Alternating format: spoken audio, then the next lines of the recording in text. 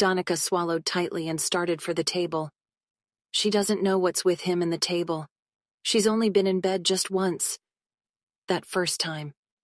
She closed her eyes, pressing tightly on her table, almost hugging it like a refuge. She felt the movement when he came up behind her and pressed against her, his body covering her. Her ass cushioned his heavy erection perfectly. Danika kept her eyes tight. You don't have to look, she told herself. She doesn't know if it's the big Chad behind her or the king himself. She kept her eyes tight and willed her mind to believe that it's the king. But when he snaked his hand to her front and caressed her breasts, Danika whimpered because she knew instantly that it's not the king. The king doesn't caress or play. He goes right down to taking what he wants. Chad turned her around and pressed closer to her. He was still dressed completely. His touch was surprisingly gentle as he forced her to look at him. This is a session, Danika. He groaned. Her heart ran out of her chest and all the blood drained from her face. He must know what the reaction means, because he shook his head. Not a torture session. Actually, this is the only session a slave enjoys. I'm here to teach you how to pleasure, Danika. How to take and receive pleasure. There will be less pain in here. His English was halting as usual. His handsome, chiseled face was staring at her. Up close, she found out that there's a thin scar running down his cheek, too. Just like the king's, but thinner. She wondered how much these two had been through together. And what does he mean by pleasure and less pain? She can't understand what he's saying. She had only known pain from them. From the king. She doesn't know pleasure. He urged her on top of the low table and spread her on it. His hands on her breast caressed and soothed her, but she couldn't relax. Relax your mind, Danika. Free yourself. His voice was almost hypnotic. Almost. When he lowered his head and took her nipple into his mouth, she whimpered and drew taut like a drawn arrow. She doesn't want his hands on her. She doesn't want anybody's hand on her. The pleasure will be a sham. Pain is the only feeling sex produces. She is very intimate with this knowledge. The more he suckled and caressed her, the more she stiffened and whimpered miserably. She tried to relax herself because she truly didn't want to be punished, but she couldn't.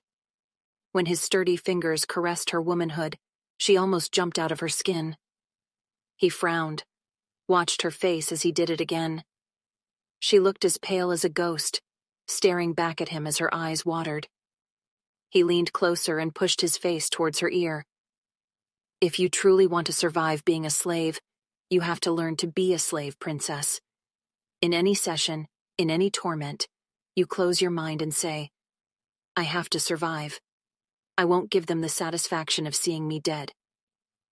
The words work like magic sometimes. It is one of the ways we survive too. He lowered his voice the more. You'll be going to court again soon. You'll need this knowledge. You'll need to learn how to pleasure. Your introduction must have taught you how sexually inclined the kings are, yeah? She nodded, swallowing tightly. He nodded too. You might never know what's ordered of you.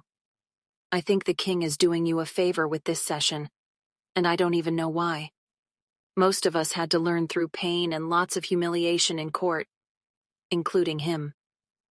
He whispered the last part. That said, he began fecking her with his finger in earnest, his eyes watching her face observingly. She closed her eyes and tried to take his advice. She forced her mind to relax while he worked his finger into her tight sheath. Very good. He complimented approvingly. Her eyes opened and found the king on this writing chair. He was looking at them closely. At her. There was no sort of expression on his face. Tension filled her. The more she tried to relax, the less she was. The session wasn't going well.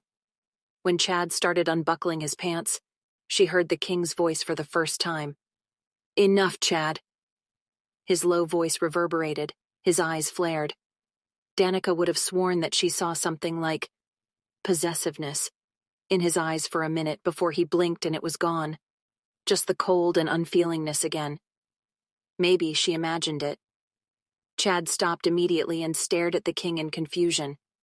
Stop touching her. Teach her how to pleasure a man. He ordered and began writing again. As you wish, Your Highness. Chad urged her down from the table and lowered himself towards the nearest chair. He unbuckled himself and pulled out. He was big, and Danika was glad that the king called a stop to him taking pleasures from her body. It would have hurt badly. Run your hand on it, he urged, taking her hand and teaching her how to run it up and down his phallus.